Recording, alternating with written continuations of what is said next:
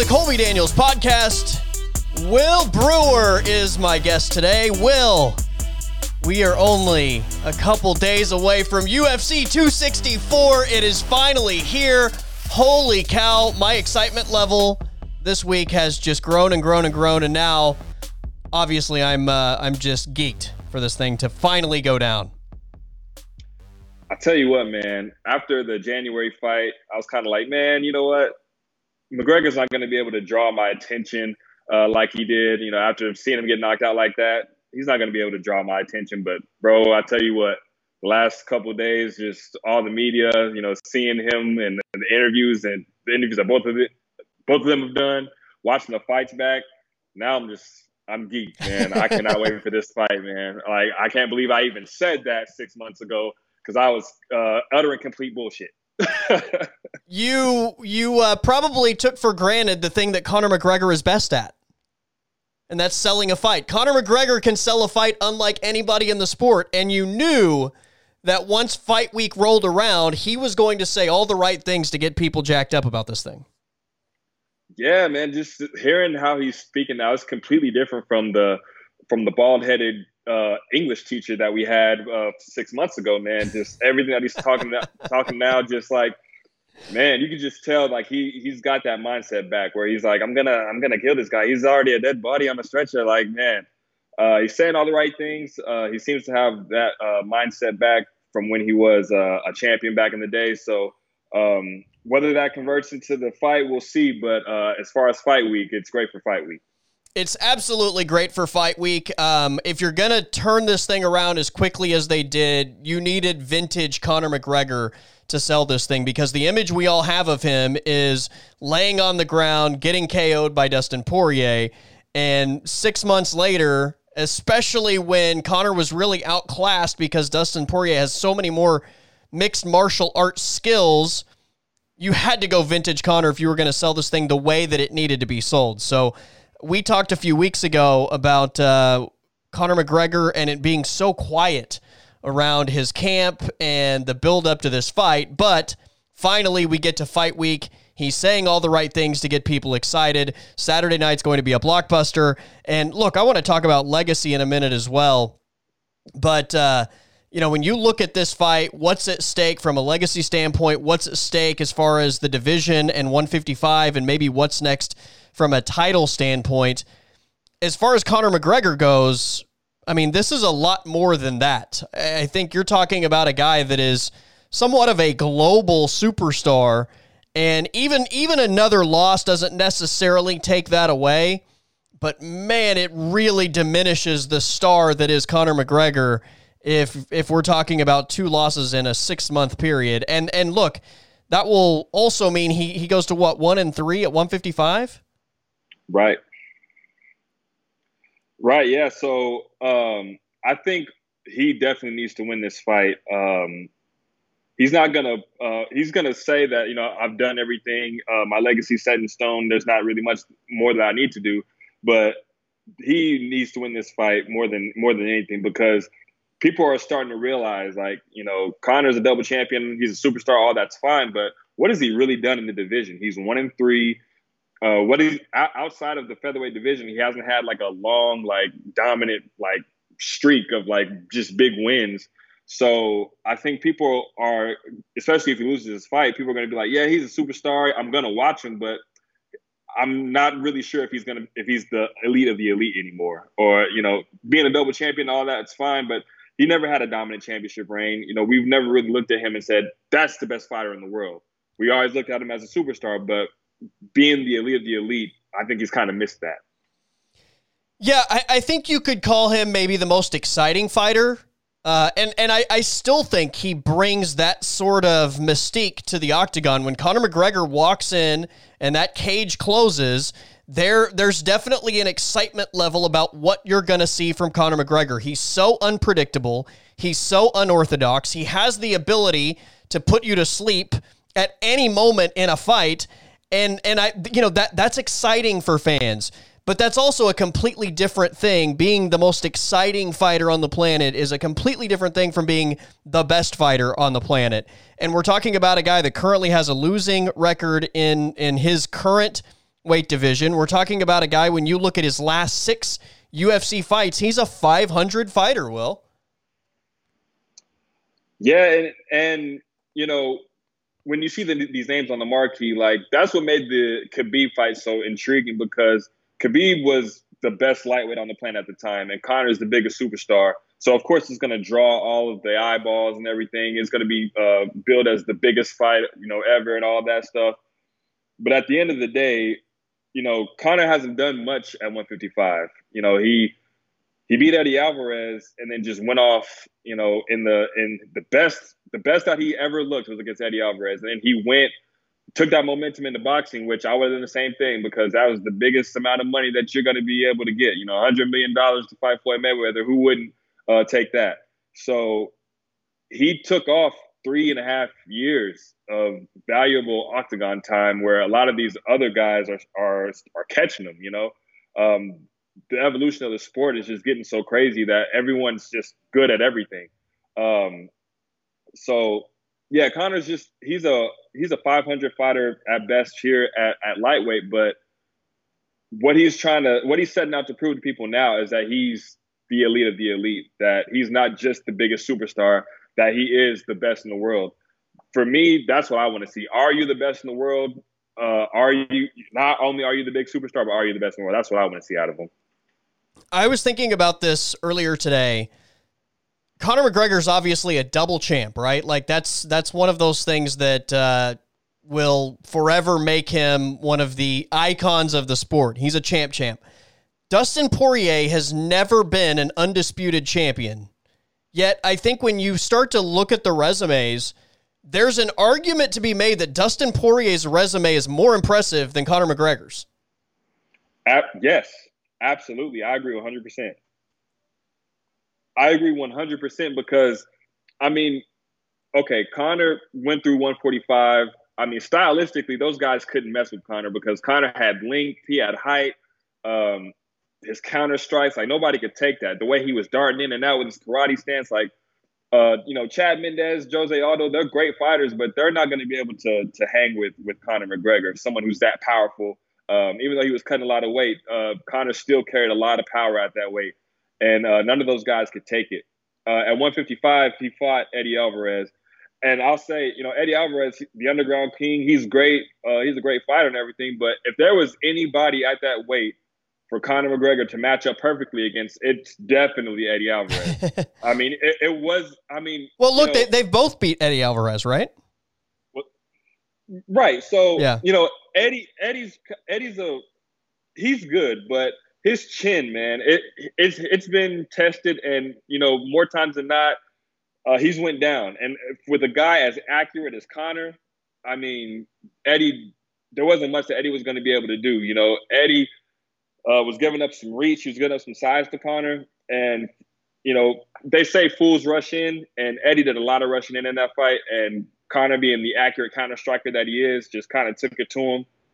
But Conor's fought a lot of guys that's kind of just really, really good stylistic matchups for him. While Dustin has just been fighting whoever's the next guy. I think Dustin Poirier is the number one lightweight in the world. Charles Oliveira is the champion, but Dustin Poirier is the number one guy to me.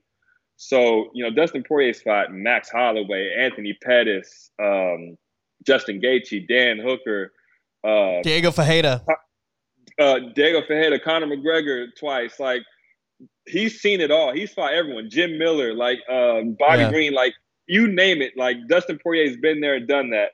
When you look at the names, former champions that he's beat, Jim Miller's one of the guys with the most wins in UFC history. Like, when you look at the resume, you could definitely make a case that Dustin Poirier's resume is just head and shoulders above Conor McGregor's. The only thing is McGregor's got those 2 titles to his name. 2 titles to Conor McGregor's name, 0 for Dustin Poirier. But I think there's also something to be said. We mentioned all those names, Will. There's also something to be said for the run that Dustin Poirier has been on in the 155 division at the time that the 155 division has been the king of all divisions in UFC. This is the best division, I think, currently, And if you want to back up to even when Khabib was the champ, I think over the last maybe 12-month span, this has been the most talent-rich division in the history of the UFC. Easily. The most talent-rich division in the entire UFC. Khabib is that just shows how good Khabib is, because he's been wiping the floor with these guys. He's retired now. But Dustin Poirier, his resume, he lost to Michael Johnson about 5 years ago, maybe. He was on a run. He went up against Michael Johnson, got knocked out. Since that fight, the only person to beat him is Khabib. And I'm going to say this. I truly believe this. Dustin Poirier is the best lightweight in the world, not named Khabib Nurmagomedov. If Khabib is not in the UFC, if he's retired, Dustin Poirier is the man at 155. And until I'm proven different, Dustin Poirier is the guy. Does the winner of this, either way, face Charles Oliveira for the 155 belt? Absolutely. There's nothing more that you can do. Like, Dustin Poirier's if he beats Conor McGregor for a second time out of the 3 fights, he's going to have all the eyeballs on him.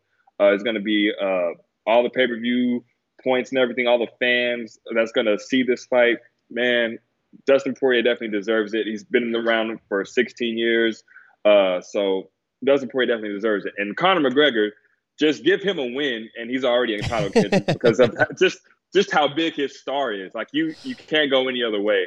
So the winner of this fight definitely is going to get that title shot for sure. I heard this thrown out earlier in the week. Does Conor McGregor want the 155 title shot with Charles Oliveira holding the belt? Because I agree with this. I heard this is a really bad matchup for Conor McGregor if he's facing Charles Oliveira next. And honestly, I agree with that. I don't know that would be enough in my mind for Conor McGregor to say no.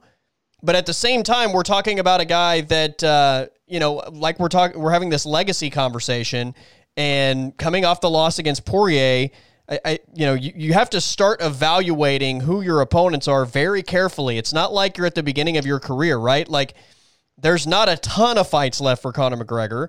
So you do have to, I think, be extra careful about who you're going to pick and what path you're going to take. And I just think that's a really interesting conversation to have. Yeah, so the way I see it is Conor's going to be chasing the biggest fight out there. And while if any McGregor fight is going to be big, but I think McGregor chasing the championship, that in itself is just big, And then he said in interviews before about the new stadium in Las Vegas, the Raider Stadium. He's talking about selling that out and everything. And I think the biggest fight that you could put in there, I mean, of course, Conor and Nate would be huge. You can always have that fight. But I think, to me, Conor chasing the belt with how big of a star he is, I think that's the fight. That fight is bigger than the Nate Diaz fight. That's just in my opinion. I might be wrong. Who knows? But I think Conor chasing the belt in that big stadium, I think that's what he wants. I think given what we watched from Nate Diaz the last time he fought against Leon Edwards, I think a Conor trilogy fight against Nate Diaz would dwarf what people would be interested in as far as that or Conor McGregor versus Charles Oliveira. I don't think it would even be close. Now, see, I didn't really mention Charles Oliveira's name because, like, when you talk about the name McGregor and Oliveira versus McGregor Diaz, of course, right. McGregor Diaz trumps that, right?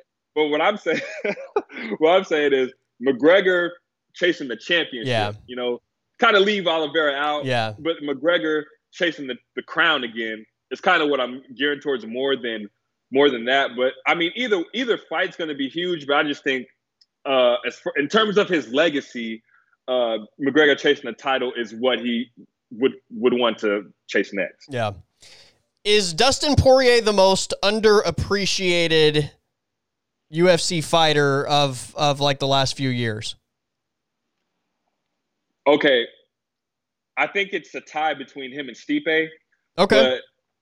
But I I definitely think he's very underappreciated. But I think just because he's been fighting Conor McGregor, people are finally starting to realize how good he is. You hear the discussions of, is Dustin Poirier a top, 3-5 lightweight of all time? I think we're starting to have those discussions now because he's fighting a guy like Conor McGregor and looking as good as he did.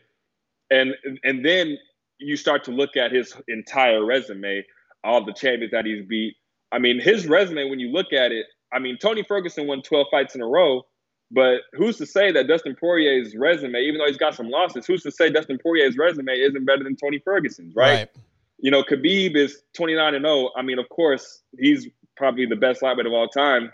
But in terms of strength of schedule, I think Dustin Poirier's strength of schedule beats most of the lightweights that's ever fought in UFC. Agreed. So I think finally we're starting to really appreciate how good Dustin Poirier is. But before these Conor McGregor fights happened, I think we were really underappreciating him. Not you and I, especially you, because you're a big Dustin Poirier fan, and I've been watching Dustin Poirier for a long time. But I think people are really starting to see how good Dustin Poirier is. Yeah. Look, I just, every time he fights, it's literally like a great fight. Every time. It's never a dud. The guy delivers every single time. How about this quote from Conor McGregor? My record in mixed martial arts competition is 19 wins and 1 loss. I only count knockouts. Dustin's record is 13 wins, 2 losses. The only thing that's final in this business is a knockout. All the other shit, the decisions, the taps, all that shit mean nothing to me. I'm coming to take a man's head off. Is that the biggest nonsense you've heard all week? Yeah, and what's crazy is fighters and fans are really like buying into this. Like, Max Holloway's like, oh, so that means I'm undefeated. I'm the best boxer in UFC, baby. And then Paul Felder, oh, well, I guess that means I retired undefeated. I never got finished. So, fighters and fans are buying into this. But for me, for the hardcore fans, you're like, nah, man. Especially the taps, right? The taps part is absolutely absurd. Right. You can kind of understand the decision part of it. But when you talk about the taps, like, come on, man. All that other shit doesn't matter. Like the taps, you literally tapped and said, I don't want I've had enough parts of this, man. I've had enough. I can't take this anymore. Get me out of here. So, yeah, I mean, of course, it's one thing to say, like, you separated someone from the consciousness. That's great and everything. But when you tap, that's finishing the fight. So I think you have to factor that in. Yeah, that's actually choosing to stop the fight. Yeah, like, you can go out on your shield and get choked out. But then when you tap, it's like, yeah, I can't do this anymore. Like, please, get me out of here. Yeah. Conor was asked if he was too nice the last time around, and I don't remember exactly what he said, but it was something along the lines of, yeah, I felt like I just wanted to rescue Dustin and his little family and save them. So now that we've done that, I can actually kick his ass this time. And I'm just so glad that it's fight week and it's vintage Conor McGregor saying shit like that. Conor McGregor's great for the sport, and he's such a rock star. While I think I think everybody appreciated how professional, I guess, quote unquote, he was the last time around, it didn't feel like Conor McGregor. This feels like the Conor that was a rock star. This feels like the Conor that is an icon of the sport. Man, I tell you what, I went back and I watched the presser from 257. I watched the walkout and everything. Like, even Conor just in the octagon before, when Bruce Buffer was announcing him and stuff. And then I watched the very first fight way back when Conor was on his way up, just the confidence that he had. I didn't see that same guy 6 months ago, man. Just, I don't know what it was. It definitely wasn't, okay, I'm going to act this way because of Dustin's family. It definitely wasn't that. I mean, I don't know, Conor had dealt with a lot of stuff. He had kids. There was a lot of, legal stuff going on with him. I think maybe he was trying to put on a better image after all the stuff that he's been doing with the bus incident, punching the guy in the bar. We don't even need to get into all that, but I think he was trying to do it for his image more so. That's just my personal opinion. But when I look back and I watched that guy from 6 months ago with the glasses and everything, bald head, that just Yeah, man, it just wasn't the same guy. Even the look on his face, like there's just this certain Conor look, and I'll have to like screenshot it and send it to you. But there's a certain Conor look that I've grown accustomed to seeing. That's just a real confident look, and I did not see that look not one time in the presser or walking to the octagon. You know, it just didn't seem like he was all there. And then in the fight, you know, his whole stance and everything, it was just, I just feel like Conor McGregor wasn't there. I don't know who that was 6 months ago. I definitely think we'll see that guy now, but 6 months ago, that wasn't the same guy for sure. All right, Will, are you ready to make some picks?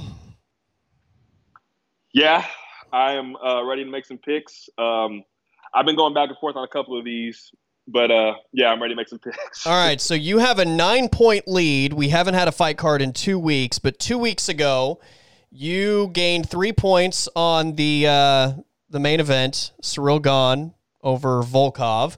I gained a couple points on Tanner Boser over OSP and Tim Means over Nicholas Dalby. So you currently have a 9-point lead as we enter UFC 264. And unfortunately for me, there's only one 3-pointer on this card.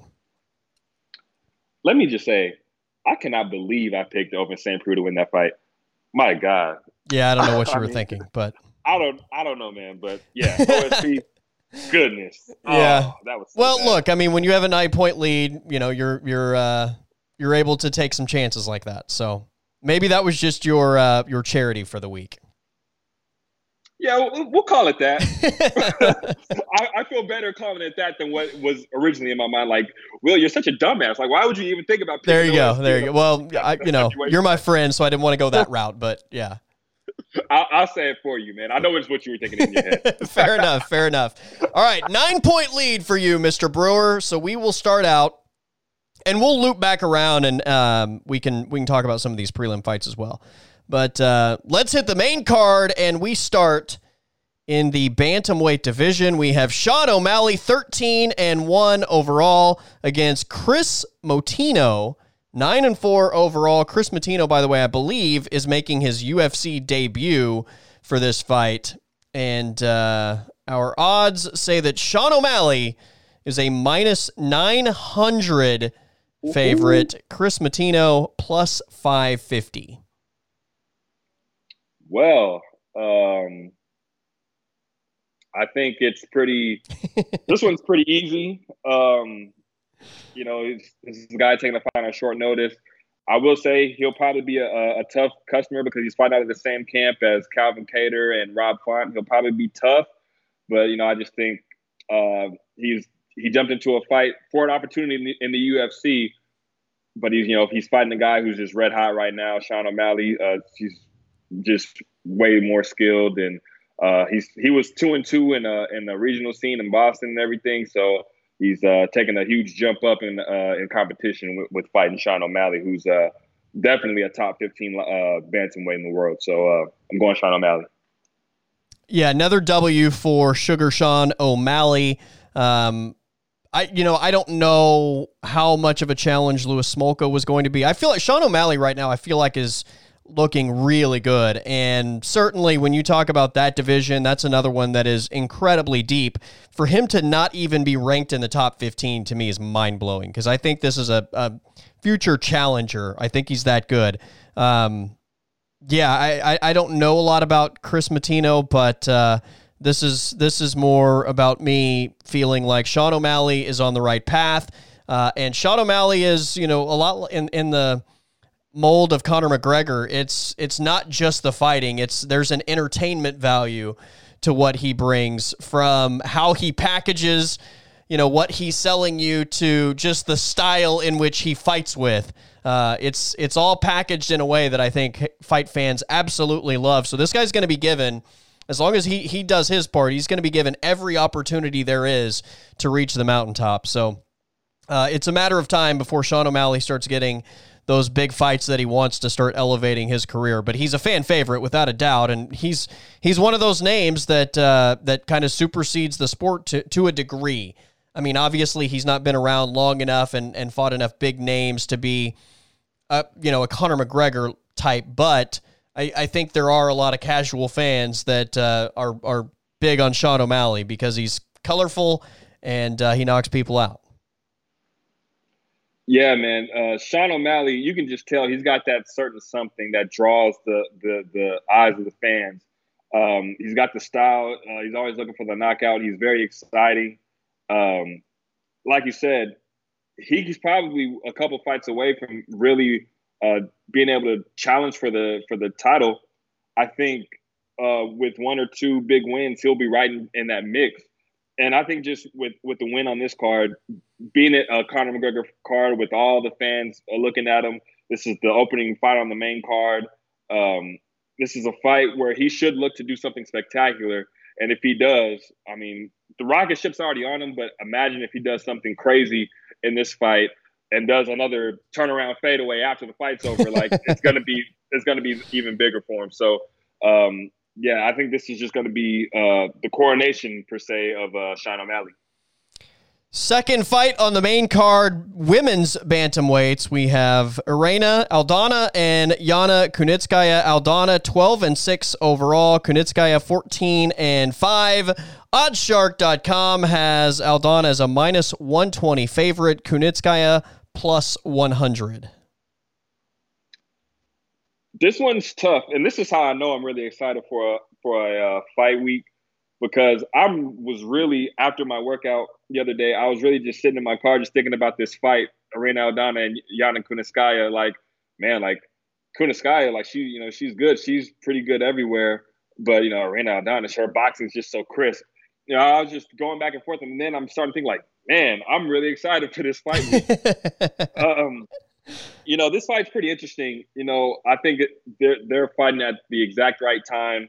Irina Aldana had a tough last fight against Holly Holm. I think she should have used a lot more of her skills, but she was trying to box with someone who's a legendary boxer. So, it wasn't going to go well for her. And Holly Holm is really coming into her own, and she's got a lot of experience.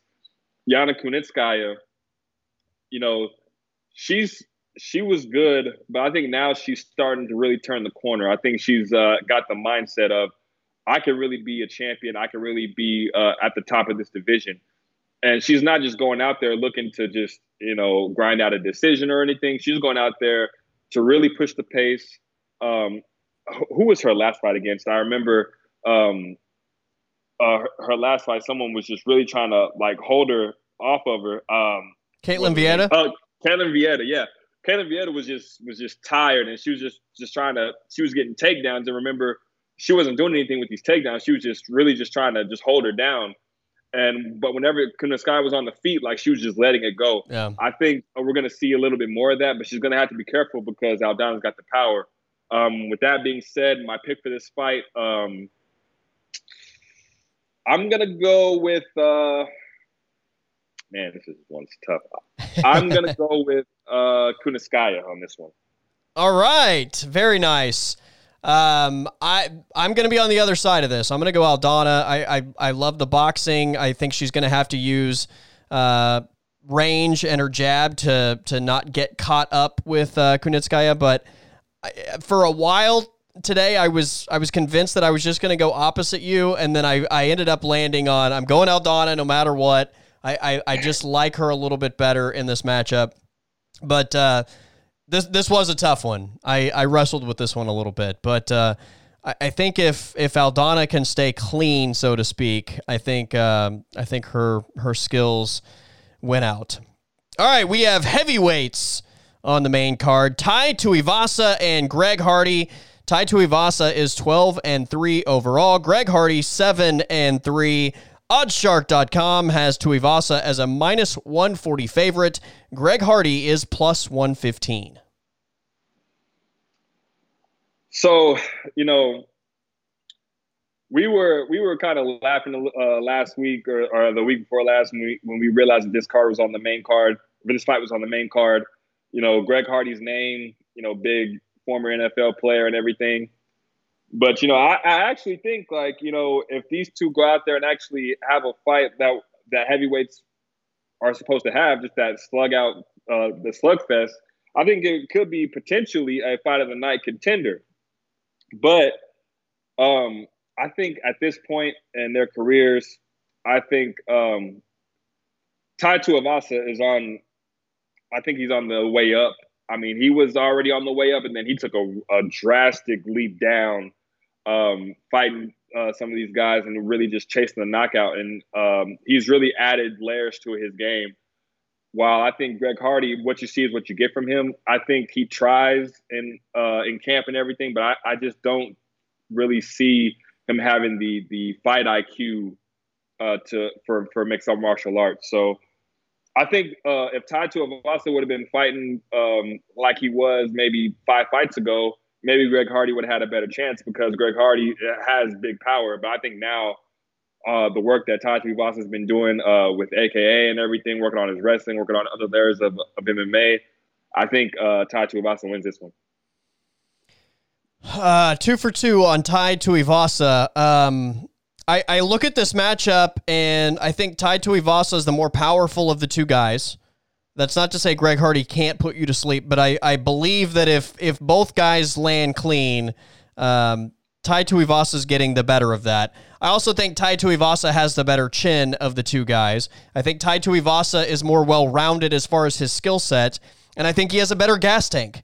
I don't know what checkmark you would give Greg Hardy in this matchup. This is a tough matchup for Greg Hardy, and I think for Tai Tuivasa, he has to love this because he's getting a main card fight against a guy that's less skilled than him but has a much bigger name because Greg Hardy played in the NFL once upon a time. This is the perfect situation for Tai Tuivasa to once again gross us out after the fight and pour the beer and the spit and stuff in the shoe, and just a disgusting display, but I appreciate it. Tai Tuivasa for me. You know, I thought for sure with the whole shoey thing with that Tai Tuivasa does, and then the fact that Greg Hardy once played for your Cowboys, I really thought that you were going to roll the dice and pick Greg Hardy on this one, but I guess, you know, your mind just said, you know, we're going to go with Tai Tuivasa on this one. Dude, I don't even think this one's close, to be honest with you. I guess Greg Hardy has a puncher's chance, and I do think this will be a war, and if you land, you know, then that's where he could win it, but if he doesn't get it done early, I think this is all Tai Tuivasa, and again, better gas tank, better skills, more power, better chin. Yeah, agreed, man. You know, Greg Hardy, he's proven that he's tough. Like, he went 5 rounds, I believe, with Volkov in a fight that, you know, Volkov just picked him apart. But, you know, Greg Hardy was there for the entire fight. Greg Hardy's tough, but, with this fight, I just think it's going to take all the layers of MMA. Greg Hardy's going to be swinging wild and everything, but, you know, I think Tai Tuivasa has been there, done that, you know, seen the best of them, and it's going to be Tai Tuivasa. All right, our co-main event, we have welterweights Gilbert Burns and Stephen Wonderboy Thompson. Gilbert Burns is 19-4 overall. Thompson 16-4-1 overall. Oddshark.com has Gilbert Burns as a plus 140 underdog. Stephen Thompson minus 170 favorite, which was a bit of a surprise to me, actually. Will Brewer, welterweights in the co-main event. What do you got? Yeah, this is a big welterweight fight, especially for Wonderboy, because if he wins this fight, he could potentially be the next guy in line, you know, after Kobe Covington for that title shot. He's a guy that hasn't fought Usman yet, and just the styles of those two guys will make for a very interesting fight. And he's fighting Gilbert Burns, a guy who's ranked ahead of him. I think that we forgot how good that Wonderboy is for a while. I think, you know, he lost to Darren Till. He lost to Anthony Pettis with that big knockout off the cage. And then he was getting hurt, so he wasn't very active. I think people kind of forgot about him. You know, he lost to Tyron Woodley when fought him twice for the title, lost to him and everything. So I think people kind of just forgot about him. And I think finally, you know, with these 2 wins that he's had against Luque and Jeff Neal, he's starting to show people that he's still that guy. Like, he's still a very, very big puzzle to figure out, difficult puzzle to figure out. And, you know, Vicente Luque wasn't able to get to him. Jeff Neal had trouble getting to him. I just don't know if Gilbert Burns has the recipe to mess with Stephen Thompson. I mean, Gilbert Burns has the power. He's got a black belt in jiu-jitsu. But if you're not able to reach him, if you're just getting picked apart from the outside for the entire fight, all of that is just, it's not even going to be able to be used. So I kind of feel like that's going to be what we see. I think Wonder Boy's shown us again that he's very, very good. And I think this is going to be Wonder Boy all the way, man. I completely agree with everything you said. I think that I am a big fan of Gilbert Burns. I thought he could have been the champion when he was facing Kamaru Usman. I think he's that good. This is the worst possible matchup for him. And when you look at what Usman was able to do with that jab and his distance management, now elevate that to what Stephen Thompson can do, but add the legs to the equation. I think this is a really tough puzzle for Gilbert Burns to have to figure out. And look, Stephen Thompson, unlike a lot of fighters, he's not going to force the issue, right? Like, he's not going to try to do something outside of his range of skills. He's totally comfortable with just being in the octagon, fighting his fight, and if it goes the distance, it goes the distance. Like, have you ever seen Stephen Thompson really get outside of what he does well? And what he does well, I think, is problematic for Gilbert Burns in this matchup. So I think Gilbert Burns is going to have to use his quickness. And like you said, maybe take this thing to the ground if he can. I mean, I think Wonder Boy has really good takedown defense. But yeah, I think that this is just going to be a really tough fight for Burns, and I think you're just going to see Stephen Wonderboy Thompson be patient and wait this thing out and use his length, and it's going to be a big problem. So this to me just seems like a fight that's going to go the distance, and at the end, Stephen Thompson's hand gets raised. Yeah, I completely agree. I think the only, of course, anything can happen in a fight, but, just from my experience and everything watching the sport, I think what Wonder Boy tends to struggle with, and I don't even know if I want to call it a struggle with, but he gets caught by surprise at times. Like Pettis with that big Superman punch off the cage. Like, who expects that? That's right. That was like a Hail Mary, right? T Wood, T Wood is very, very explosive, and Wonder Boy was winning a vast majority of the fights that he had with T Wood. But there would be those times when T Wood would just explode and would land something and would take Wonder Boy off his feet. I think Gilbert Burns, if I were Gilbert Burns, that would be something that I would lean on. Being able to, because Wonder Boy is explosive, or not Wonder Boy, Gilbert Burns is explosive. We've seen him knock down T Wood. We've seen what he did against Usman. He knocked him down too. So Gilbert Burns is explosive. Just finding those opportunities to be explosive is what's going to be very problematic for him. But I think if he just finds it and just says, fuck it, I'm going for it, and land something, anything can happen. By the way, my prediction is if Wonder Boy looks good at the end of this fight, he's getting the title shot. Before Covington or after? Yes, before. Really? Okay. That's my prediction, especially if he finishes Gilbert Burns. Oh, yeah. Yeah. But if he wins by decision, but it's a pretty dominant performance where you feel like he pretty much swept all the rounds, I can definitely see them going that route. I think Kamaru Usman would much rather give it to somebody that hasn't fought him, that has the legacy that Wonder Boy has anyway, versus going the route of Colby or Leon Edwards or somebody that he's already been through. Right, absolutely. I think especially if Wonder Boy is able to finish this fight, because if he just gets out a decision and everything, that's typical Wonder Boy. That's the Wonder Boy that we're used to. We're used to seeing him pick apart guys and go to the finish and just get the 30-27 decisions, get his hand raised and everything. But if he gets a knockout with a spinning kick or whatever on a Conor McGregor card, and then has probably the nicest call out in UFC history, calls out the champion, I really think he'll probably get the title shot, because people are already saying how problematic of a matchup that he is for Usman. I'm sure that's going to get Usman up because he's already talking about lapping these guys, Masvidal, Covington, Leon Edwards. He's already beat these guys. Wonder Boy is a fresh matchup. It's a problematic matchup for him. So if I were Usman, that would be something that really gets me excited, and that would add to his legacy for sure. By the way, Wonder Boy's last finish was 2016 against my guy Johnny Hendricks. Oh, man. I remember that fight. Dang. That was a long time ago, man. It's been a while. So it's been a minute.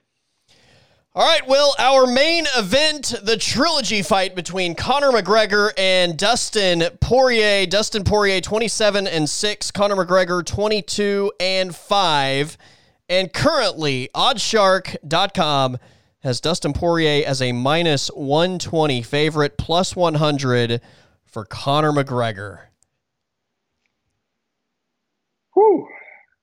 All right, man. So I've been thinking about this fight all week long. I kind of, for Dustin, that second fight, he used the calf kicks, and people were talking about how great of an adjustment it was. But if you go back and when you watch the first fight, Dustin Poirier was landing some really, really good leg kicks in that fight as well. Just you don't really see stuff like that because the fight ended the way it did, so you sweep that under the rug.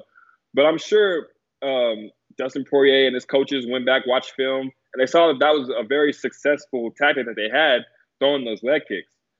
Because Conor doesn't check him. He just kind of takes it. And in the second fight, they just were starting to pile up because Conor was just really looking for that knockout that he got in the first fight. But what was so great about Conor in the first fight was his stance, the karate stance. He was so long and he was just darting in and out. And it was making it really tough for Dustin to really land anything flush as far as his hands. But one thing that he could always land was those leg kicks. So that was something that I really think that his team saw and utilized in the second fight. So I think we're going to see in this fight, we're going to see Conor go back to that karate stance. But I'm wondering what Dustin's going to be able to do because I feel like, of course, he's going to want to throw the calf kicks. But I really think Dustin's so good everywhere that he could take this fight wherever he wants. Conor's a storm early. We know that Conor's going to be looking to throw these death blows at him and everything. But if Dustin wanted to turn this into a grappling match and just took him down and had him up against the fence for the whole fight, I truly think that Dustin could do that. I think it just all boils down to those first couple rounds, man. If Dustin's able to withstand the storm, that is Conor McGregor. If he's able to withstand the big punches, I do think that Dustin's gonna go through some adversity in these early rounds. I think he's gonna get knocked down. It just depends on if he's able to get back up, if he's able to weather that storm. Because I do think Conor early is probably the best fighter in UFC history outside of, Francis Ngannou early or Jose Aldo early. But Conor McGregor early is a scary, scary guy. So, man, Dustin's just so well-rounded. It just, I've been going back and forth on this. But, just to go opposite you, because I know Dustin's your boy, I'm going to pick Conor. Oh, nice. Conor McGregor is the pick for Will Brewer. All right, it's Dustin Poirier for me. And mostly, Will, it's not even really about fandom as much as, how much can really change in the course of 6 months as far as Conor McGregor going into the last fight. We had the conversation in January, he's not been active. Dustin Poirier has so many more skills. Dustin Poirier has been tested. He's been through these wars. He's faced all this adversity. He's still trying to reach his dreams, whereas Conor McGregor's the richest athlete in the world. And while I absolutely believe Conor's been training his ass off, and I absolutely believe that Conor desperately wants to avenge that loss, I just, there's something to, wanting to become something versus once you've already become that, trying to remain as hungry as you've been. I just think that this is, once again, a scenario where If Conor McGregor doesn't finish him early in this fight, which is very much a possibility, don't get me wrong, I think there's this narrative out there for some reason that Conor's washed up and he lost the last fight and he can't do it anymore and he needs to hang it up. That's all bullshit. Conor McGregor is still really, really scary, and he's absolutely capable of finishing this fight. I don't think, if he doesn't get it done early, I think that the different weapons that Poirier can throw at him will add up, and it'll be another Poirier win, whether it's the leg kicks, it's tying him up, it's taking him. I mean, I think we very much could see takedowns in this fight as well. I don't know if you've caught any of Poirier's comments about the last fight, but he said he felt like he was so much stronger than Conor in the clinch and felt like he could take him down pretty easily. So, that's one way you take away the scary advantage that is Conor McGregor, rushing you out of the gate. So I think Conor is absolutely capable of winning this thing. I think Conor is absolutely capable of getting a knockout early, but I think Dustin's just so well-rounded. He's been through so many wars. I don't think he's going to panic like most people do when that storm comes at you in the first minute of the fight. I think that Poirier is able to get through that, and then over the course of 2 or 3 rounds just wears Conor McGregor down in a bunch of different ways and once again claims victory. Let me ask you this question. Dustin Poirier, or let me just say true or false, Dustin Poirier is the most well-rounded fighter that Conor McGregor has ever fought. Ooh. Most well-rounded. Yeah, probably.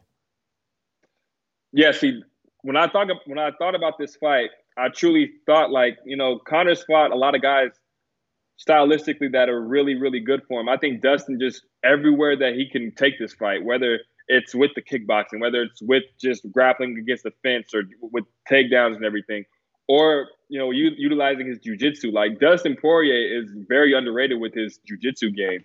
So, he can really take this fight anywhere he wants. But I compared, I was telling one of my buddies about this. I compare Conor McGregor to Russell Westbrook in a way, because I really feel like, Russ and Conor, they overwhelm you. And if they're not able to overwhelm you and use their complete arsenal, sometimes their complete arsenal, it's really not enough. Yeah. So like when Conor McGregor, outside of those first 2 rounds, when he's forced to really dig down deep and go into the bag of MMA, I just don't think his bag is as full as Dustin Poirier's. But I think just early, and this is what, me picking Conor McGregor, I want Dustin Poirier to win, don't get me wrong. I would love to see Dustin Poirier win this fight. I think he picked this fight for all the right reasons, providing for his family. I would love to see him win and get the title shot. I think he deserves it. But, I think Conor McGregor early, just that storm, it's a big if Dustin Poirier can, weather that storm. It's a big if, because, Conor has knocked out majority of his wins have all come early. And Cowboy Cerrone, Eddie Alvarez, Jose Aldo, they have all come early. So, I think, Conor can definitely land something really early and put Dustin down. I'm thinking that Dustin does get knocked down. Whether he gets knocked out, that remains to be seen. But I do think Dustin will get knocked down early. So, I mean, it's a tough one, but I'm picking Conor, but I want Dustin to win. I'm super curious to see how aggressive Conor is, because I would imagine in some way the thought of that leg getting compromised the last time around is going to be something he's thinking about. Like, that is going to be a very prevalent thought in his mind, I would imagine. So, I don't know. I don't know if that just means like he backs off a little bit or how that changes his approach, but in some way I would imagine it prevents him from just being all out Conor McGregor, come at you and try to overwhelm you. Secondly, what you said about all those early knockouts is true, but I would also say this, Conor McGregor takes all this time off. Certainly he's not as sharp as he was at one point in his career. And Dustin Poirier is a veteran at this point. Could Dustin make a mistake? Yeah, he could, but the thought that Dustin Poirier is going to make a mistake to the point that Conor McGregor is going to be able to counter him with some big shot, to me, it doesn't feel like that's as much of a possibility as it was maybe 5 years ago. Yeah, agreed. Dustin, yeah, he's a veteran of this game. And, Conor's trying to, play mind games with him in these interviews, trying to say, oh, he's going to reach for my leg. He reached for my leg in 20 seconds, just like the Khabib did in 15 seconds or whatever. He's trying to make Dustin not shoot for his legs. But, yeah. Dustin's a veteran of this game. He's seen what Conor McGregor has done in the past. He's not going to – the mental warfare, that type thing, like, Conor shouldn't even try that because Dustin's going to be stoic. Like, Dustin's not even going to let that in his head. So I think Conor should definitely be prepared to wrestle. He should definitely be prepared for the calf kick. And he should be prepared for Dustin's boxing because Dustin is a very, very crisp boxer. He should be prepared for all areas of MMA. And, a lot of people were telling me that, McGregor made the adjustments against Diaz and, he saw what he did, knocked him down, all this stuff. That's great. But Nate Diaz is going to fight the same exact fight every single time he goes out there. Right. Dustin Poirier can fight many different ways and still be an elite fighter. So, McGregor can make adjustments. He can be more aggressive, but, Dustin can take this fight a lot of places. But, I'm picking Conor just to be opposite you, but I would love to see Dustin win. All right. All right, Will, this main card is fantastic, but so are the prelims. The prelims are loaded with great matchups as well. So give me the fights you're really looking forward to on the prelims. Man, I'm looking forward to a couple of them, but my main one, and this might be a surprise, I'm really interested in Ryan Hall and Aliyah Taporia. Because, I don't really know much about the Taporia kid, but every podcast that I listen to... Really impressive. Every podcast that I listen to, everyone is talking about how impressive this guy is. Yeah. But when I think about Ryan Hall, I'm thinking about, man, like, this guy was so good. Like, he was on his way up. He had all these injuries, and nobody's been wanting to fight him. He finally gets a fight, and now no one's even really talking about him. Everyone's talking about the Taporia kid. So... I'm really interested to see that fight, but the prelims from top to bottom are really good. Nico Price, Michelle Pereira, that's going to be crazy. Condit Max Griffin is going to be crazy. Even Duplessis and Trevin Giles is going to be crazy. Like, this whole prelim card, it's phenomenal. Omari Akhmedov and Brad Tavares is like the third fight of the whole thing, which is crazy to me. Whenever Brad Tavares goes out there, like, that's going to be a fun fight. Jennifer Maia, Jessica Eye, those are two former strawweight championship challengers fighting, and this is all in the early prelims. And then we get to the prelims, and that's just firework after firework after firework. So the whole night's going to be crazy. Duplessis, Trevin Giles, I think, is a fight of the night candidate. I think that Nico Price, Pereira is a fight of the night candidate, and then probably Tuivasa, Greg Hardy. If I were gonna put a poll together and say which of these is fight of the night, Tuivasa, Greg Hardy would be the other that I would put on there. What do you think? Fight of the night. I'm actually gonna go Dustin and Conor in this one. Yeah? Yeah, I think that's gonna be fight of the night. I think that fight's gonna go 3 rounds. Winner, I don't know who's going to win, but I think it's going to be a 3-round finish, whoever wins. And it's the whole entire 15 minutes is just going to be fireworks. It's going to be crazy. But it's tough, though, because I do think Duplessis and Trevin Giles is going to be crazy. That's going to be a great fight. Nico Price and Michelle Pereira, just their styles. I mean, I just don't feel like there's any other way that the fight could go except just craziness. Like, I almost feel like it's going to be the guy that's less reckless because they're both so like they both fight like so recklessly that somebody's getting KO'd in that fight. Absolutely. Someone's getting KO'd in that fight. I mean, I just don't feel like there's any other way that Michelle Pereira can fight. I feel like there's been people who say like he's been adding layers to his game. He's been adding grappling and takedowns and stuff. But I think Nico Price is going to bring out the craziness in him because Nico Price is just going to be crazy. I mean, I think it's going to be a battle of who's crazier. I mean, both these guys are both reckless. I mean, Michelle Pereira is going to be throwing cartwheel kicks and flip kicks or whatever. Like that fight's going to be wild. Tuivasa, Greg Hardy, they're going to be throwing bombs, but I think Tuivasa is going to end up taking him down and getting a ground and pound. But Dustin Conor, that's my pick, man. What about you? Fair enough. I will go. Let's go with. Let's go Duplessis, Trevin Giles. That's a good pick, man. I think out of all these fights, that's my number 2 pick because that fight's going to be fireworks. That one and Nico Price, Pereira, like, there's no way that one's not a great fight. Like, right. Zero chance that's not a wild fight.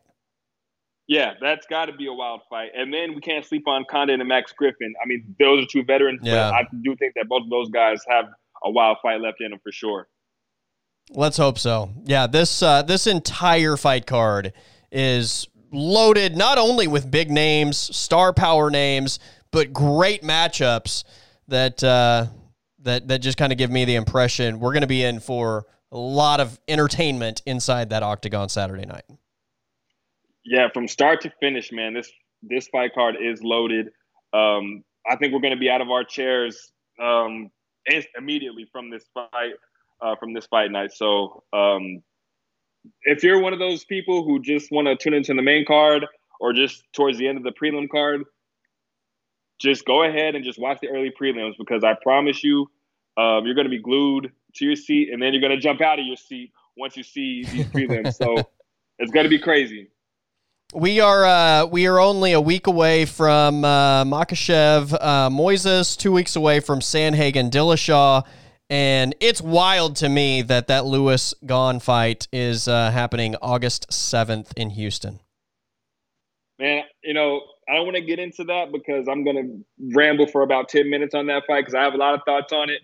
Of course, Ciryl Gane's one of my favorite fighters to watch. So I'm happy that he's getting this fight, but what they did to Francis, it's I don't like it. So that's the overwhelming thought from fight fans, I think, across the world is WTF, guys? What are we doing here? Yeah, man, the guy's been champion for 3.5 months. Like, come on now. Like, we're putting an interim title on the line after the guy's been champion for 3.5 months. When Stipe and DC held this division up for basically 3 years. Right. They held this division up for 3 years. And Francis said, I will fight. I'm ready. I'll be ready to fight in September. Yeah, an extra month. One extra month, but he's not ready to fight on August 7th. So you put an interim title on the line. I just don't get it. Come on, UFC. We got to be better than that. Yeah. I also do think in some way this is, if you can't get the John Jones fight done, which is what everybody wants, getting the momentum from either Lewis or Gane winning this fight probably softens the blow if that's the route you have to go for Ngannou instead of John Jones.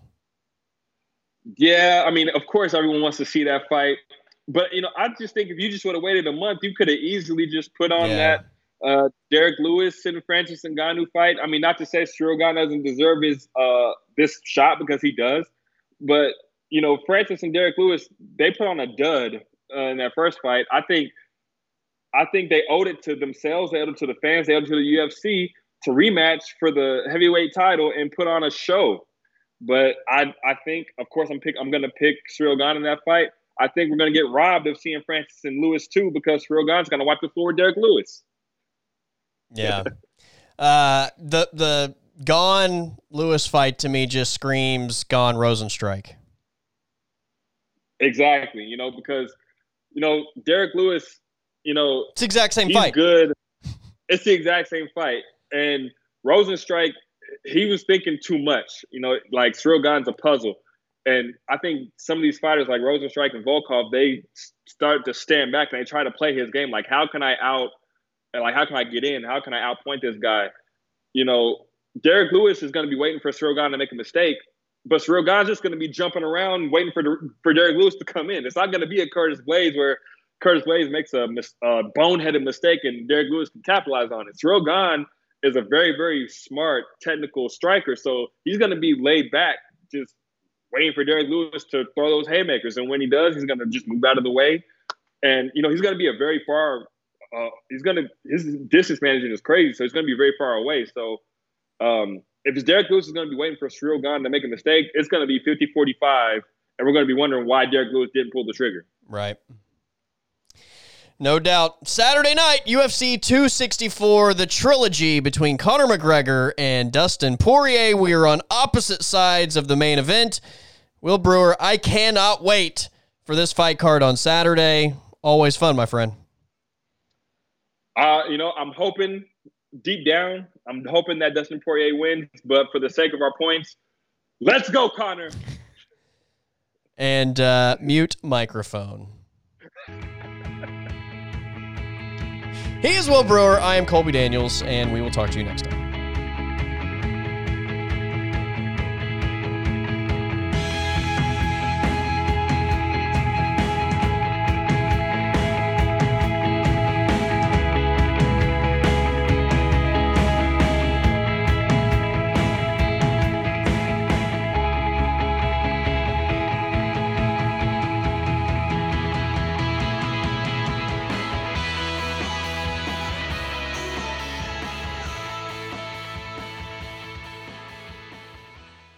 The podcast is over.